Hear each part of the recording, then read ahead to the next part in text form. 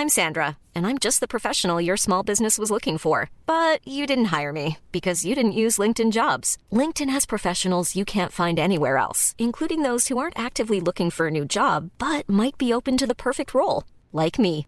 In a given month, over 70% of LinkedIn users don't visit other leading job sites. So if you're not looking on LinkedIn, you'll miss out on great candidates like Sandra. Start hiring professionals like a professional. Post your free job on linkedin.com/people today. Mom deserves the best, and there's no better place to shop for Mother's Day than Whole Foods Market. They're your destination for unbeatable savings, from premium gifts to show-stopping flowers and irresistible desserts. Start by saving 33% with Prime on all body care and candles. Then get a 15-stem bunch of tulips for just $9.99 each with Prime. Round out Mom's menu with festive rosé, irresistible berry chantilly cake, and more special treats. Come celebrate Mother's Day at Whole Foods Market. The Telegraph. Podcasts.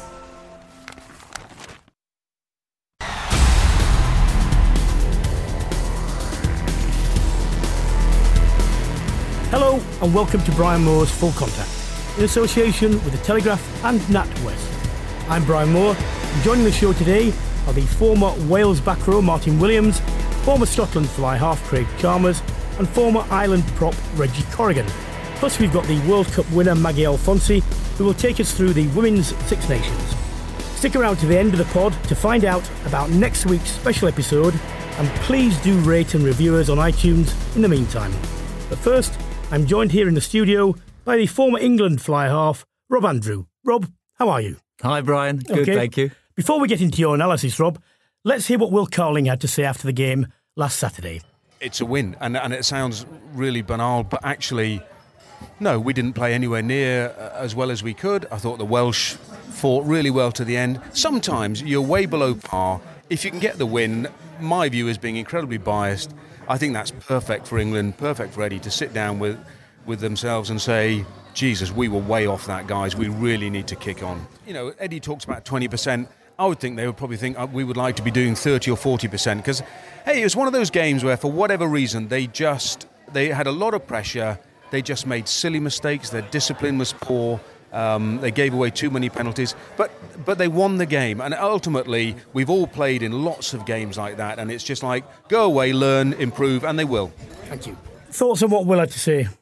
Well, it's not that I'd like to agree with Will on anything that Will says. Bit like you when we were in the same team. You never agreed with anything he said. No, look, he's probably right. It was one of those strange games where in the first 20 minutes you thought that England would maybe move away with the game. 2 early tries. If they'd scored another either before half-time or early in the second half, you know, maybe the game would have got away with from Wales. But again, it was one of those games, frustrating from an England point of view, difficult conditions. And they didn't put Wales away, and we've all seen what happens when you do that. And credit to Wales that the longer the game wore on, the more they sort of grew in confidence. And then it became quite a tricky last 15 minutes, really, when the game was still in the balance pretty much up until the end, which is not where you would have expected it 20 minutes in. Well, we're going to concentrate on England in the opening because we've got guests from each of the Celtic nations to discuss their particular performances. Lots of talking points. Actually, I thought England should have buried that game in the first half, really. One more score, well, certainly one more try would probably have been enough. If you have a penalty count against you, though, of 10-2, you're going to struggle in games because the momentum killers. And this is not a new problem for England. I don't know exactly how you deal with this in camp. But they've got to address it because he cannot keep giving away so many penalties against good sides. No, well, this is sort of Groundhog Day, isn't it? You know, we talked about it last week. You talked about it in the first show. It's been there for quite a while with this England team now. And, you know, there are times when you want to give penalties away. There are times when a really good side tactically does give penalties away. But there are too many penalties here that either reduce the momentum or relieve the pressure from the opposition. And a 10-2 is just far too great, to be honest. So that's a really big issue over the next 12 months. It should be capable of being stopped, but we also know that some players are just serial offenders, and they go through their whole careers. But it'll come home to bite them, and that game wasn't put away, and it should have been. And if that's a World Cup game, when it's a knockout game, and you leave somebody in the game, as we saw in 2015 and we've seen before, that will catch you at some point. Well, Eddie Jones was obviously concerned enough to leave his usual seat in the stand, came down about 20 minutes before the end, which is unusual. It was a bit spiky last week. What do you think? Or actually, it is strange because people are saying, oh, he's not a nice person. Because he's Australian for a start off, and he's a hooker. What do you expect him to be? And it's interesting, other people can lob verbal hand grenades out all over the place without the allegations, which there were in the press, about bringing the game into disrepute. I mean, just nonsense to me. Look, I think England-Wales games bring out a lot in all sorts of people. And, Eddie and Warren are two of the sort of best probably in the world at chucking stuff out there. Both hookers. Both. I mean, look, you're all the same, you lot. Mad as a box of frogs half the time. But they're incredibly competitive. They're world-class coaches. That this is a really powerful run that England are on. And, England did not want to lose to Wales at Twickenham with a Wales team with a lot of players missing. So, look, I think there was a lot of pressure all round, and that pressure gets to people. It sort of rarely gets to Eddie, I think. I think Eddie's normally pretty good, but every now and again, the lid does come off with him as well. And when things are either going wrong with the team or the discipline or the tactics or maybe the referee, they're very, very highly pressurised situations. And that's not it's not a bad thing. We saw, was it last autumn, against, I can't remember which team it was now, when his pen went down and he went absolutely nuts in the box. These guys are passionate about winning, and I don't think it's a bad thing at all. We'll discuss again with Martyn Williams, but the TMO decision, Gareth Anscombe denied a try. I must say, when I saw it at the time, and the replays at the time, I thought it was a try. Having seen on social media, and this is great about social media, someone always finds something. A slow motion clip does convincingly show that Steph Evans, he caught the fourth finger of his left hand. He just touched it. I'm still not sure it went forward, but then again, I'm not sure where else it could go. But if you look at that decision on its own and then the one subsequently, the TMO either got one of them wrong.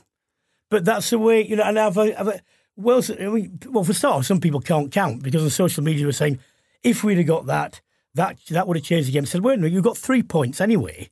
So the most you would have got is another 4, which means that you wouldn't have won. And the conversion would have been in the corner, difficult one, so you might have only got 2. But this wasn't the point Wales lost. Wales lost because they lost the kicking game, Rhys Patchell. And I felt a bit sorry for Rhys Patchell. And whatever you say, whether he should or shouldn't have singled someone out, it's not a question of bottling in a sense of being brave. Everyone's brave that plays international rugby physically and so on, but he doesn't have the experience of Ford or Farrell, and I think it showed in the game. Of course, he was substituted, and they played better thereafter. One of the things which is unusual to me was England's bench usually make a big difference and more than their opposition, but it didn't turn out that way this time. No, I mean, there's a whole load of things in there. Look, the TMO, the problem now we've got with the TMO, if they get it slightly wrong, it's an even bigger debate than without having the TMO. In the old days, the referee would have either given that try or not given it on instinct, and actually it would have just happened and it would have been all over. Now, it's a bit like the footballer having these issues. There are so many things that people are looking at that, it was a rush decision. Whether you could have seen the Steph Evans hand, which clearly there was a hand in it, did that go forward or backwards? Now everybody on social media is debating that actually that went backwards. I'm not sure it could have gone backwards, to be honest, but that's another debate. Then you've got the try or no try, even if there wasn't a knock on. It probably was. I mean, his hand was on the ball before Watson's hand. But, you know, at the end of the day, we can talk about that forever. The scoreline, you know, is 12-6. You know, we'd have won the World Cup in '91 if David Campese hadn't deliberately knocked it on. Yeah. But he did, you know, so these things... And it was 12-6. And it was 12-6, yeah. Oddly enough. What about the Underhill tackle? Well, some of the stuff that some of the players do now in terms of their physicality, their ability to get off the floor and go and do something, either, you know, going forward or going backwards, they just never, ever give up. I mean, where did he come from? You know? Well, he got off the floor earlier on. Yeah. You know, he got it up, and what must at the time he set off, I think, seemed to him to be a bit of a losing cause. But they don't give up, do they? You know, we see this time and time again, amazing tackles that players have got no right to get to, but they somehow get there. And those, again, are the margins, you know, margin about the TMO, margin about that situation, Reece Patchell's missed penalty first up. You know, all of these things add up. But on the whole, we've been around long enough to know that on the whole, over 80 minutes, the team that normally deserves to win over the balance of 80 minutes with possession or territory or chances or conversion rates. England scored 2 fantastic tries. Let's not forget that. 2 outstanding tries. And what an incredible offload by Launchbury. I mean, tremendous dexterity. Yeah. I mean, if that had, I saw somebody comment, you know, if that had been Kieran Reid in an All Black shirt, we'd still be talking about it now as, you know, an outstanding piece of forward play. And Launchbury has been outstanding. The first try, you know, not just Owen Farrell's kick, but Danny Care's box kick. And I think everybody's been critical of Danny's box kicking. It hasn't been as good as Ben Young's, but actually his box kicking was outstanding on a day when kicking was important.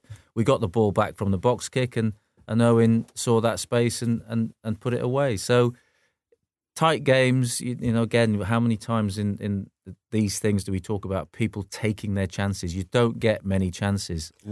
And I mean, whatever people are saying about the try or no try, the fact is that happened in the first half, and Wales in the second half had 2, possibly 3 clear-cut try-scoring chances and another 2 clean line breaks, didn't record points.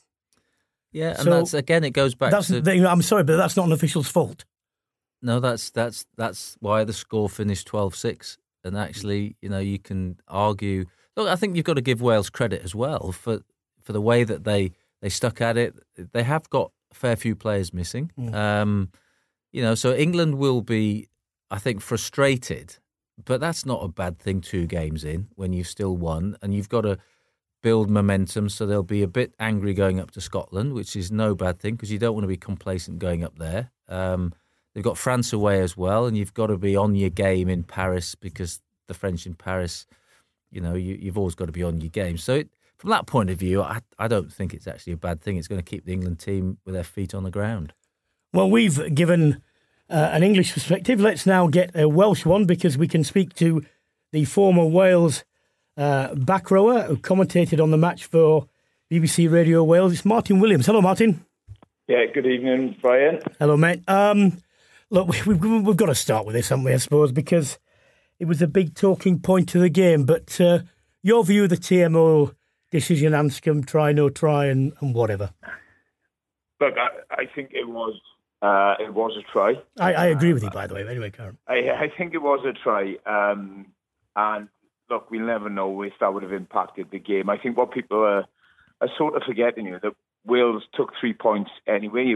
They were just playing advantage from a penalty. So they would have been, you know, maybe it was a difficult conversion, maybe 2-4 points at best better off, which still, you know, I've heard the argument on, you know, in Wales that, well, if we scored that try, we would have won 13-12, but it wasn't that case because you've got to take the 3 points off for the penalty we've taken. So, look, we all know, you know, momentum may have changed, but look, I think there were times in that game Wales, it seemed to me that Wales were really hanging on, They came back into a superbly second half. But I think that ultimately the best team won, and it is that sort of, because it was a TMO decision that I think the majority of people thought he got wrong and was so high profile. I think it deflects away from deficiencies in some of Wales's play. Should Wales be disappointed by the fact that in the second half, when they were in the ascendancy, they created certainly 2, arguably 3 try-scoring chances, and at other clean line breaks came away with nothing?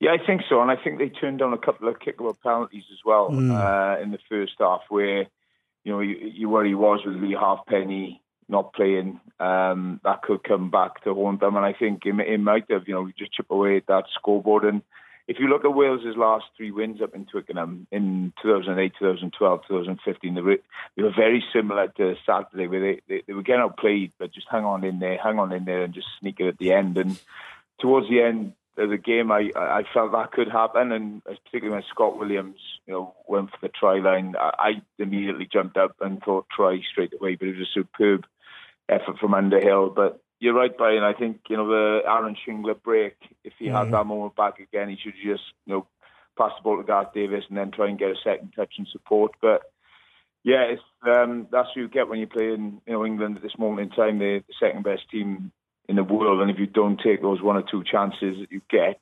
you're not going to win away from home, particularly in Twickenham. So I think they'll be frustrated. I think they really do after not taking a couple of chances in the second half. Hi Martyn, it's Rob here. Hi Rob, how are you?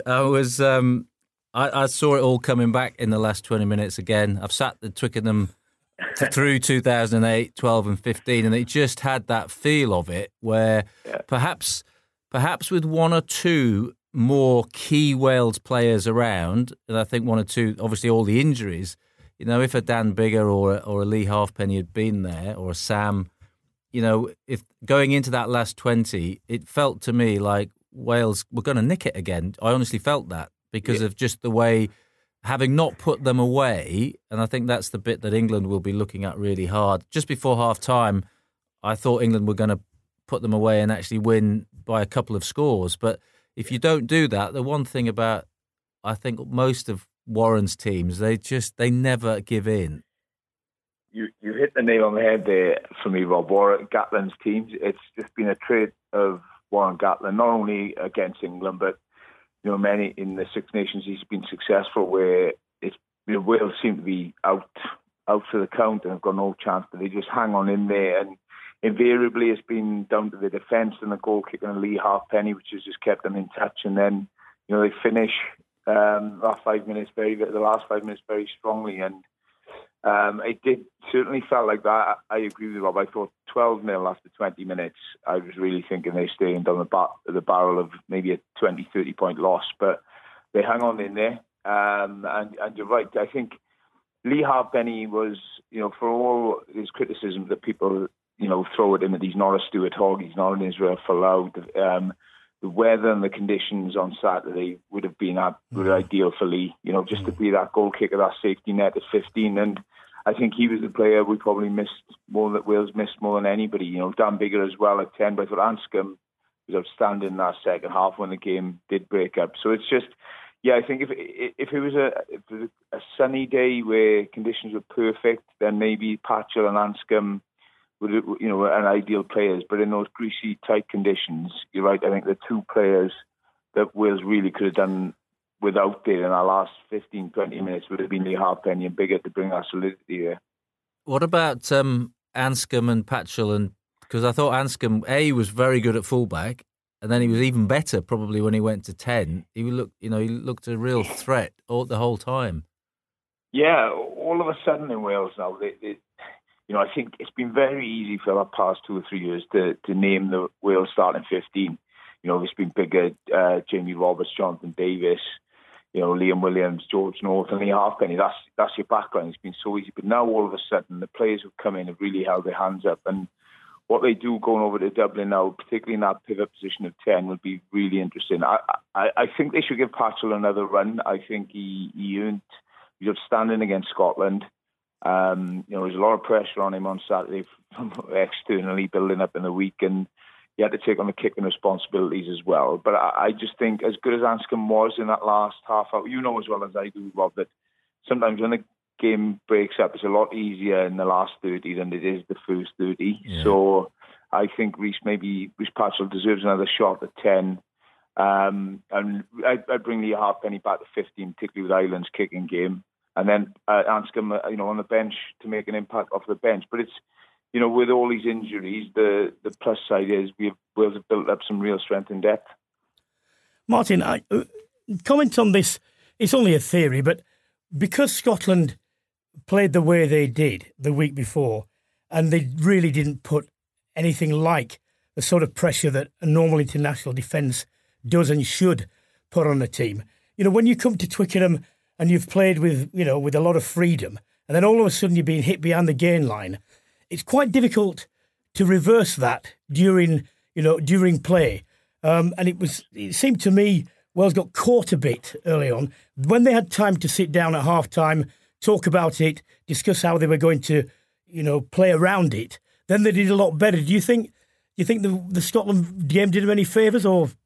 Oh, look, it was a real positive performance, but I understand exactly where you're coming from, Oral, because it was similar what Scotland probably got caught up in all the hype from how they played in the autumn, and exactly came to Cardiff and thought they could play exactly the same way. Whereas Six Nations is a totally different ball game. It's a totally different style of rugby. The pressure's ramped up a few notches to the autumn. So yeah, I think they did struggle. They had a game plan to go wide. Wales, you could definitely see that in that first half. But I thought, whereas we didn't see much of Joseph with ball in hand, he did exactly what Eddie Jones said he was going to do, and he got up very, very quickly in the eye line of Patchell. I think the pressure you could see, forward was flying up the line as well. So yeah, it took time to adjust, and as Rob just said there, I think within the experience maybe of Patchell, it took him a while to work that out. Whereas maybe with bigger there, it was more kick in 10. That could have been nullified more. So yeah, I think it's a work in progress. Wales have had this sort of style of play for so many years. They're trying to evolve to, but it's you can't get caught up in all the hype, and particularly away from home as well. I think you need to be a bit shrewder and a bit smarter with your kicking game. How are they going to do in Dublin? It's a difficult one. I think it's so difficult. England have found it, haven't they? All due respect to Italy, it's difficult to judge yourself on that game, how they played. Obviously, they'll be full of confidence with 50 points, and they're an unbelievably well-coached team. Henshaw's a big loss for them. Wales will have a few players back, and look, I really think I'd have to say, if you're going to ask me who I'd put my money on, the Ireland, I think they are big favourites to start the game. But Wales have shown if they can hang on in there, and they're still in there with a shout with 5-10 minutes to go, there'll be some nervous Irishmen. But I think Ireland are favourites for that game, definitely. Martyn, thank you very much, mate. Good to speak to you again. Speak to you. Thanks, mate. Interesting discussion about Wales' options. Martyn's right. It's been a fairly predictable backline. The thing with Patchell, and people talk about crediting the bank and all this sort of stuff, if you don't pick him, that's a big confidence blow, isn't it? Yeah, and I think Martyn's probably right. There is chat maybe of Biggar coming back or being available soon, but I think the wider picture for Wales is that actually all of these injuries is actually helping them a year out from the World, well, just over a year out from the World Cup, 18 months, because there's a lot of big names missing, and yet they went toe to toe with England for lots of the game, and then they're still obviously work in progress.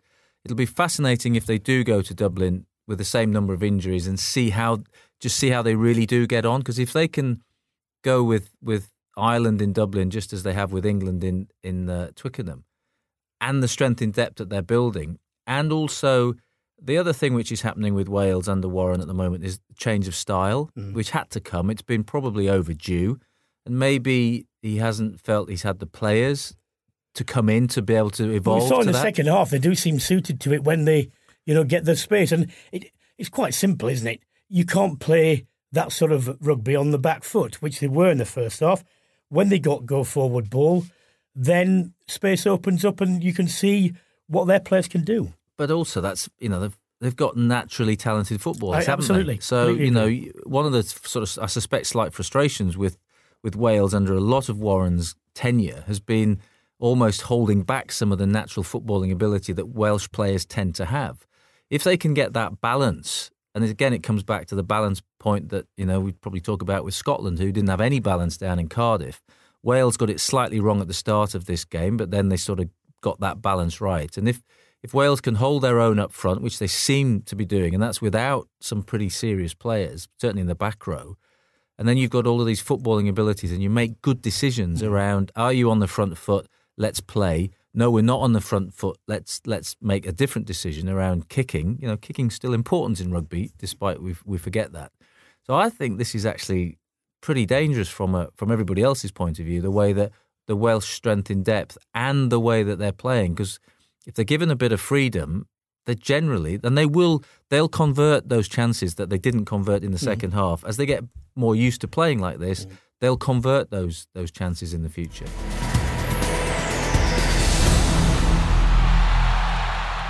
OK, time to discuss, well, it was an exciting game. Scotland coming out on top 32-26 against the French. Pleased to say you can speak to our friend Craig Chalmers, the former Scotland fly half. Hello, Craig. How you doing, mate? You all All right? right, mate. Finn Russell, obviously a superbly talented player. Would it be better if he didn't try to win the game on every single play? Yeah, I think his big problem is he's elaborate. He plays a expansive game. He's played pretty loose, actually. He's pretty loose, you could say.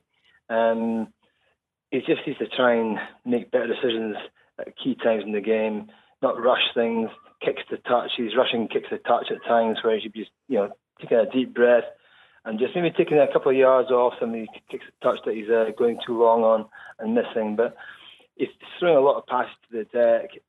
I don't know. He's just not played quite so well since he signed for Racing. Something happens. He's outstanding in the autumn for us. Dictating things, making breaks, making great passes. So yeah, I mean, he's had an off spell, but I'm sure he'll come back into it and hopefully play well against England. There were some outstanding individual performances, but who in the Scotland team were your picks? For me in the forwards, I thought Grant Gilchrist was outstanding, ball carrying, work rate. He's got good skills as well. He was a big part of the first try to Maitland up the left-hand side. And then Hugh Jones, I think, back at 13, back his normal position. Although he played at 12 for Western Province, I do believe that 13's where he's most dangerous. And we saw that on Sunday. Peter Horne played well. And Greg Laidlaw, people knock him for slowing things down, but he's got a great rugby brain in him, a great boot in him, and I think he was a massive part of us winning that game in the last 20 minutes on Sunday. Hi, Craig. It's Rob here. How you doing, mate? Hi, good. Look, I thought the other thing about Scotland, they made quite a few changes, but they brought a better balance to the team with Horne at 12, Jones at 13, as you've just said, and they didn't try and play. They looked to me like they went down to Cardiff and just tried to play side to side, sort of almost coming off the back of the Australia game from the autumn without really putting the foundations back in place.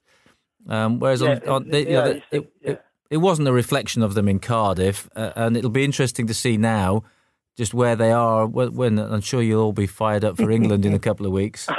No. I think they get a bit go forward. I think a bit more direct. Set some targets for our back row and even for our centres to clear some rucks. And we made the French tackle. And if you make the French work and tackle and defence, they're like everybody else to get tired. And I thought the Scottish fitness was much better in the last 20. They're a team that are evolving once again, the French.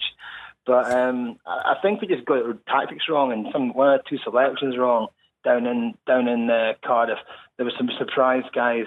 I mean, Harris in the centre for me, McGuigan for me wouldn't have started. Two backs, they were both out. One from injury, but I don't think he would have started anyway. McGuigan if he'd been fit. So I think selection was a bit wrong down in Cardiff.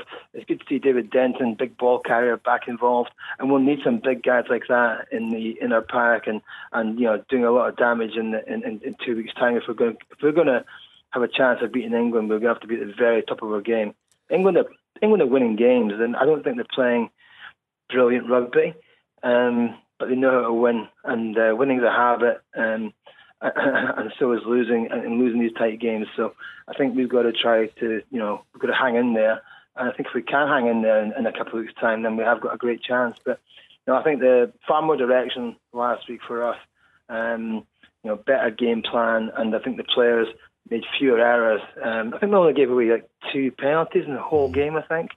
2 or 3 penalties in the whole game. Well, you brought up selection. What do you think Gregor's going to do in terms of starting 15? What should he do? And scrum half as well? I think they'll stick with the same backline as they started with last week. 1 or 2 guys might be coming back from injury, like Alec Dunbar. We could have him back in contention, but I think people say he's going to drop Finn Russell. That'd be crazy. He's a match winner, but he's just got to make better decisions, and his basic skills have got to be better. His simple basic skills have got to be better. So I think the forwards, I'd like to see Dave Denton start in the back row, number 8 maybe at 6. Apart from that, maybe Jimmy Batty into the front row as well. Instead of Gordon Reid. He's a bit of a liability in defence for me. So, listen, there's 1 or 2 changes to be made, but we don't have too many options because we've got so many injuries in the front row. But we actually held up in the front row really well. We got 2 scrum penalties against the French, which I wasn't expecting. So, I was just glad to get a win, because if we'd gone into the England game without a win under our belts, it would have been really, really bad. Yeah, I thought they were just much smarter tactically as well, particularly towards the end of the game when moving Greg Laidlaw out to fly half, which probably not many people saw coming, and that just added. He's played there before. Yeah, but it was a big, well, not a big call. It was the right call, wasn't it? Because towards the end of the game, Scotland actually completely dominated and shut the French out completely. And I just thought they just played smarter rugby all the way through the game, much smarter than they had been in Cardiff. No, he did, and Greg Laidlaw's got a fantastic rugby brain in him, and just dictated things, he bossed things, and I think that that was key for us, and I think Finn Russell can learn an awful lot off him. I mean, he'll be learning off Gregor and one or 2 experienced players, but he's just got to maybe wind his neck in a little bit, and then he's less of the fancy stuff and concentrate on getting the basics right, and get players playing off him. Then he can get back in the game and get a second touch, and start creating tries and putting people in for tries. So I'm full of confidence that Finn Russell will come good in this championship. He's shown what he can do already, but he's a key player for us, and I think so is Laidlaw. Ali Price can speed the game up, and if Finn wasn't playing quite so well, there are options at 10. Obviously, Greg Laidlaw's shown what he can do last week. But Peter Horn can also step in there. He's played a lot of rugby at 10 over the last couple of years with Glasgow. So, no, it's, listen, we had a platform last week. We got some ball. Our line-up was better. And, as us backs know, as us fly halves know, we need a platform to play off. And if we have a platform, then we can dictate matters. And, hopefully we'll get a decent platform against England in a couple of weeks. That's great, Craig. I'll see you in a fortnight's time. Yeah, good man. Top man. All the best. Cheers. Cheers, Rob. Cheers, Greg. Cheers, bye-bye. Let's have a couple of quick thoughts on France and Italy. France, I tell you what, you can't go through international games giving away the number of... I mean, if you think England are bad and they haven't been good, France have been... Their discipline, and I'm not talking about punching people, I'm just talking about dull things coming from the side, lifting players' legs in mauls, things that international professional players should know not to do. You're not going to win many games against decent sides when you have a penalty hunt like they have. Well, I mean, it must be exasperating for the French rugby public, really, that they have gone... They're in such a hole and have been heading into that hole for a number of years now. And this, what the answer is, I mean, goodness knows. But it almost looks like the players are just not equipped to play top-level international rugby. I'm not even sure that was particularly top-level on the weekend, in many senses. But they're probably not fit enough now aerobically to stay in the game at this level.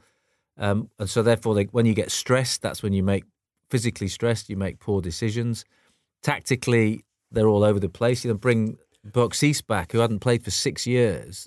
Where's that come from? One of the problems, the top 14 is very physical. You have to be fit in a physical sense. You've got to be able to take and absorb very large men running at you all the time. But that's not the same as being moved around tactically like Scotland did.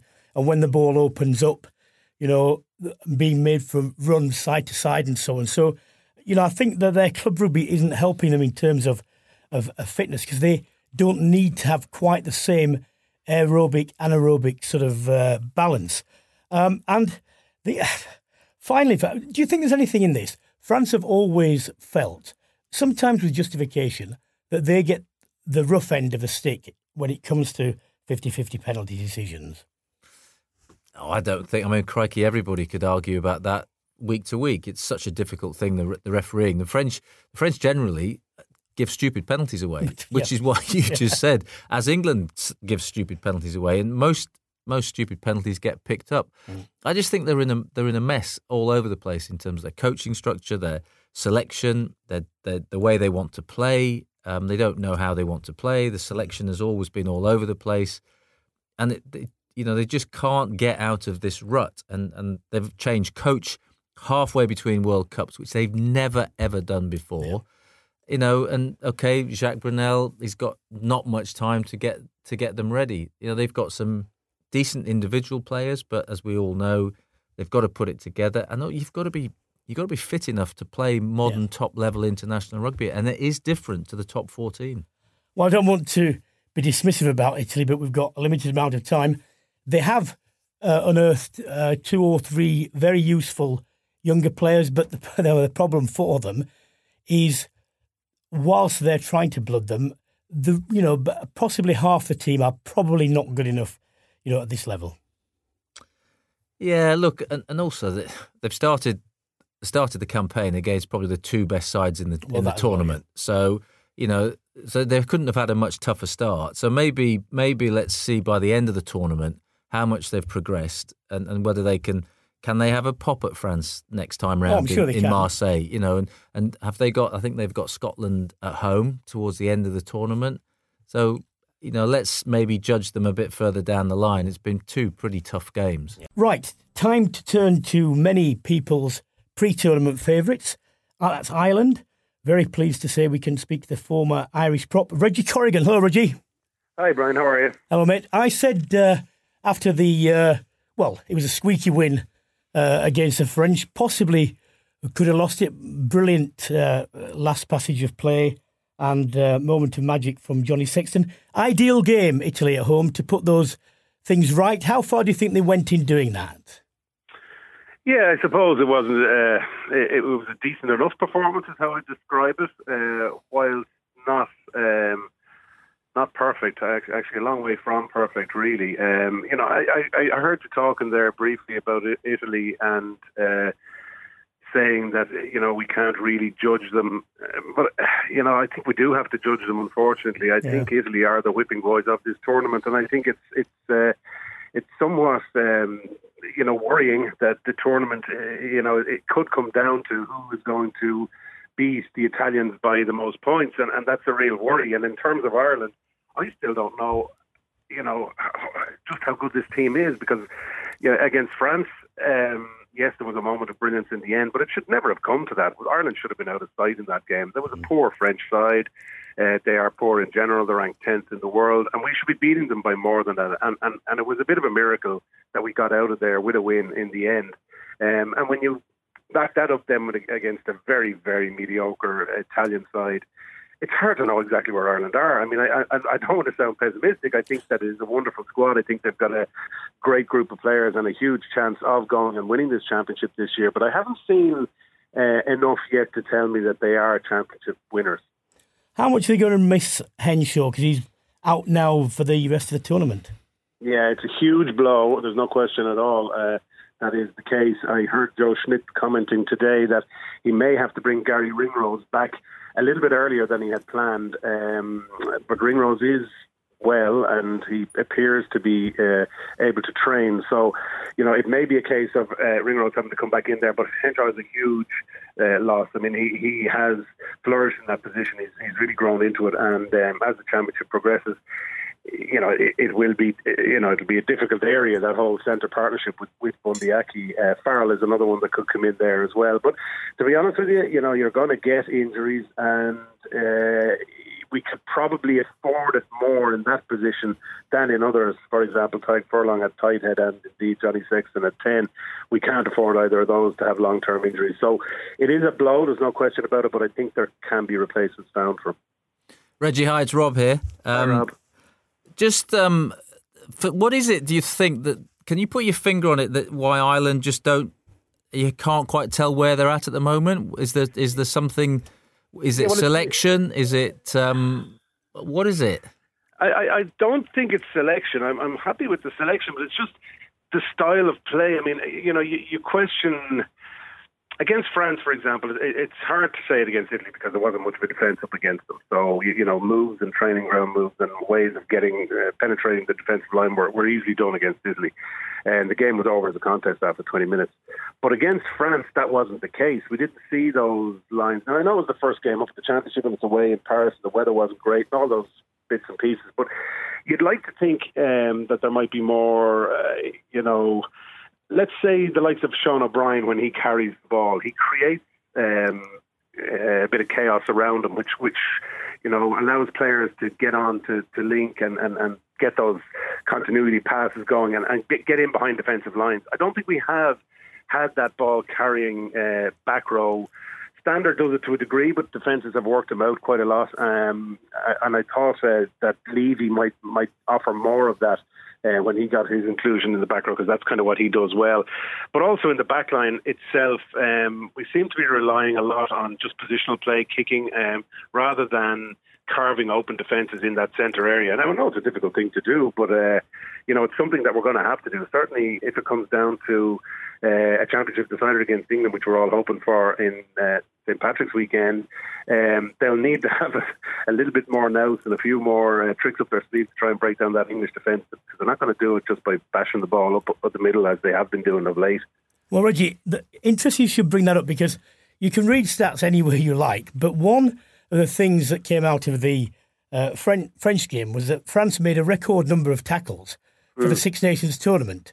So you can say Ireland obviously posed them, a lot of questions in defence in terms of the number of tackles they had to make. However, you can also say if they had that much ball and didn't record the scores that they should have done, then that's worrying, because they're obviously, as you say, they're making ground incrementally and retaining the ball, but they're not making the clear-cut breaks that fashion chances which get a put away for tries.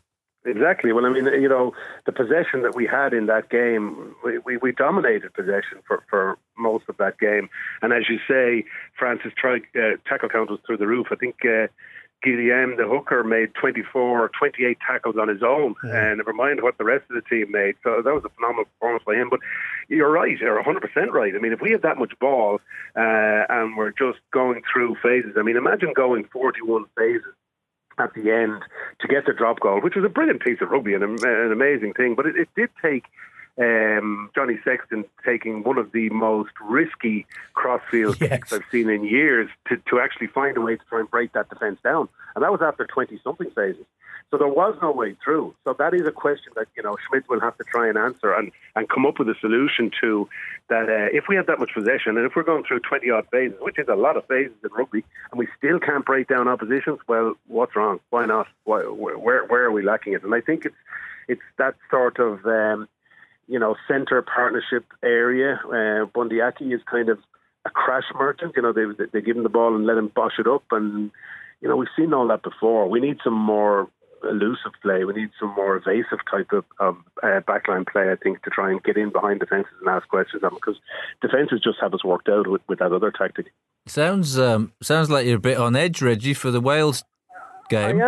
I am, Rob. I'll be honest with you. I mean, Wales are, they're a little bit wounded, I suppose, at the moment, because people have kind of written them off a little bit before the championship. But when you look at the type of the rugby that the Scarlets are playing, albeit they lost to Benetton at the weekend, but when they have their starting team, the type of rugby the Scarlets are playing is a worry. I mean, it's great rugby. It's expansive. They can move the ball quickly along that back line, and that back line is able to find gaps in defences. And against England, we saw that too. They asked questions of England, and they probably should have. Anscombe probably should have scored that try in the corner. He dived a little bit too early. So they are a real threat, and I am worried about the Welsh game. And by no means is that one. I mean, at home, we're a tough side to beat in Dublin. There's no question about it. But by no means is that Welsh game a foregone conclusion, and that is going to be one hell of a tough battle. It will be, Reggie. Great to speak to you as usual. Thank you very much, mate. No problem, Brian. Thanks a lot. Cheers, guys. Cheers, guys. So, actually, I think he's right to be slightly nervous, because the way Ireland have played hasn't been totally convincing. I don't think you can read much into the Italy game at all. And if they don't get that right against Wales, Wales are the side with enough talent, to take wins, aren't they?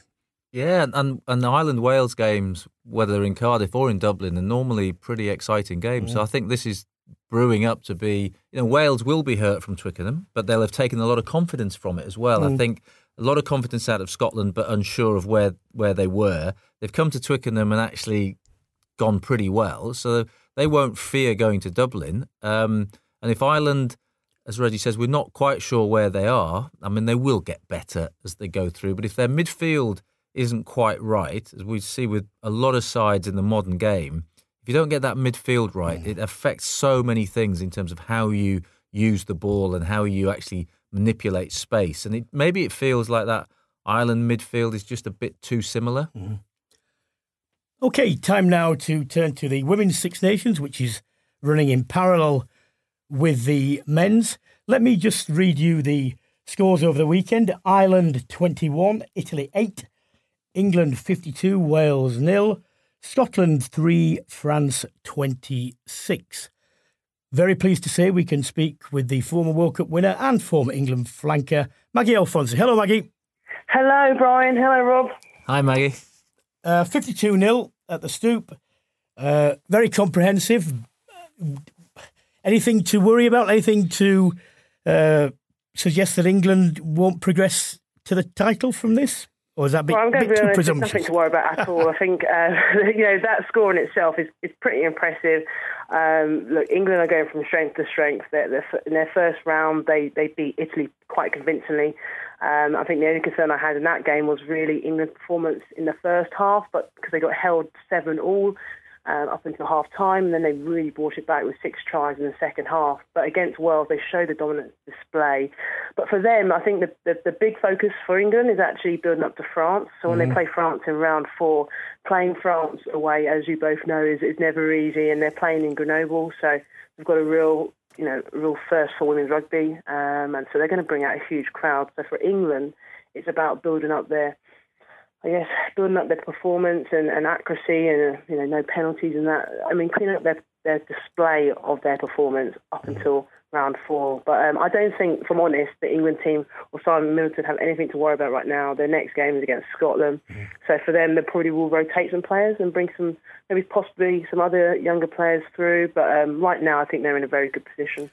Give us 1 or 2 names who've stood out for you. Yeah, so the first one has to be Poppy Cleall. She's played number 6. She got player of the match in round 1, and then got player of the match again in round 2. And it's not always that, it's not that common for people to get it 2 times in a row. And she's just an exciting player. Plays at Saracens, full of confidence. She's a big unit, kind of, I'd say, in between a Courtney Laws and a Jo Launchbury. She's got that physical size, but is such a good handler of the ball, but also quite destructive when it comes to her ball carrying skills and her tackling. And then another player I'd say is Ellie Kildunn. She played 15. She's a young player coming through. She played 15 in the first game against Italy, and in the second game, Simon Middleton moved her to outside centre, and again was absolutely outstanding. I think one of the biggest things for the England setup at the moment is probably the same as the men, really, bringing these young players through, but making sure that they can just unleash their potential on the international stage. And I think you're starting to see it now in the men's and the women's game. But with some of the young players that Simon Middleton's brought through, like Ellie Keldon, she's doing really well. Abigail Dowell is another one. So there's some really good young players who just look like they're so comfortable on the international stage. The thing about the France game is going to be, I suppose, whether they can match the physical challenge, because the French team, is powerful. Yeah, spot on, Brian. It's just like the men, not that dissimilar really, in terms of their forwards are absolute units. There's one player who she normally plays 8, but she's kind of been moved to second row. Her name is Safa Ndaya, and she reminds me of Billy Villapola for her size, her shape, and her handling, and her work rate around the park. And a lot of their forwards are just big, mobile forwards. So that's what England's got to contend with. I think England's strength is our forwards. We've got some really good, again, mobile forwards. But when you come up against the French forwards, who also have that same similar characteristics, I think England really will meet their match. The French have a very good driving maul, so when they're 5 metres out, they generally are certain to score. So for England, it's also they've got to deal with the factor of playing away.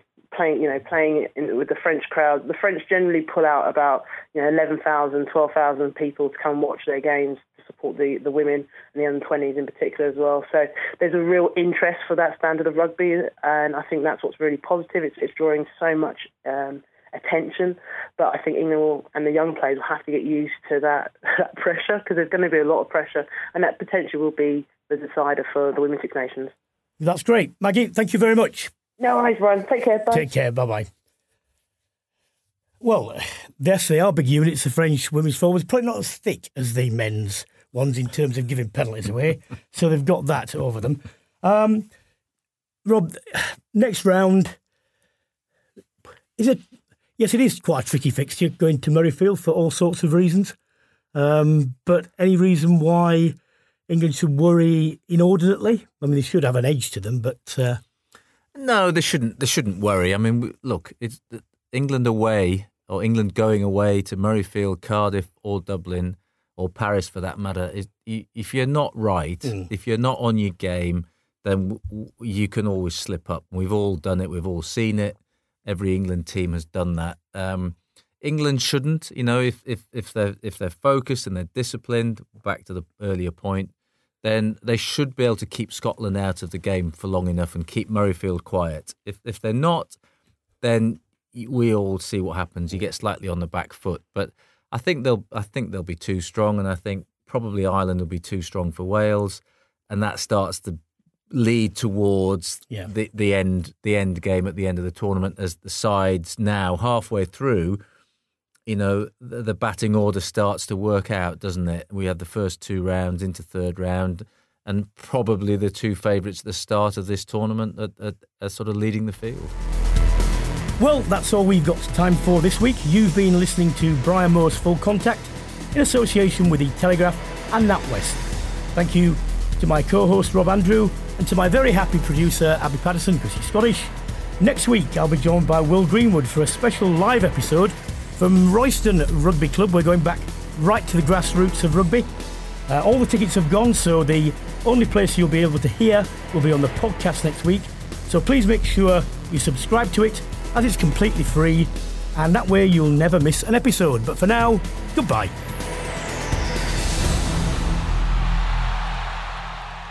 Brian Moore's Full Contact is just one part of the Telegraph Sport podcast family, as you can also subscribe and download Total Football. Join Tom Gibbs and a host of Telegraph football reporters as they aim to take you behind the football stories of the weekend. Your Monday morning commutes will be instantly better for it. Mom deserves the best, and there's no better place to shop for Mother's Day than Whole Foods Market. They're your destination for unbeatable savings, from premium gifts to show-stopping flowers and irresistible desserts. Start by saving 33% with Prime on all body care and candles. Then get a 15-stem bunch of tulips for just $9.99 each with Prime. Round out Mom's menu with festive rosé, irresistible berry chantilly cake, and more special treats. Come celebrate Mother's Day at Whole Foods Market.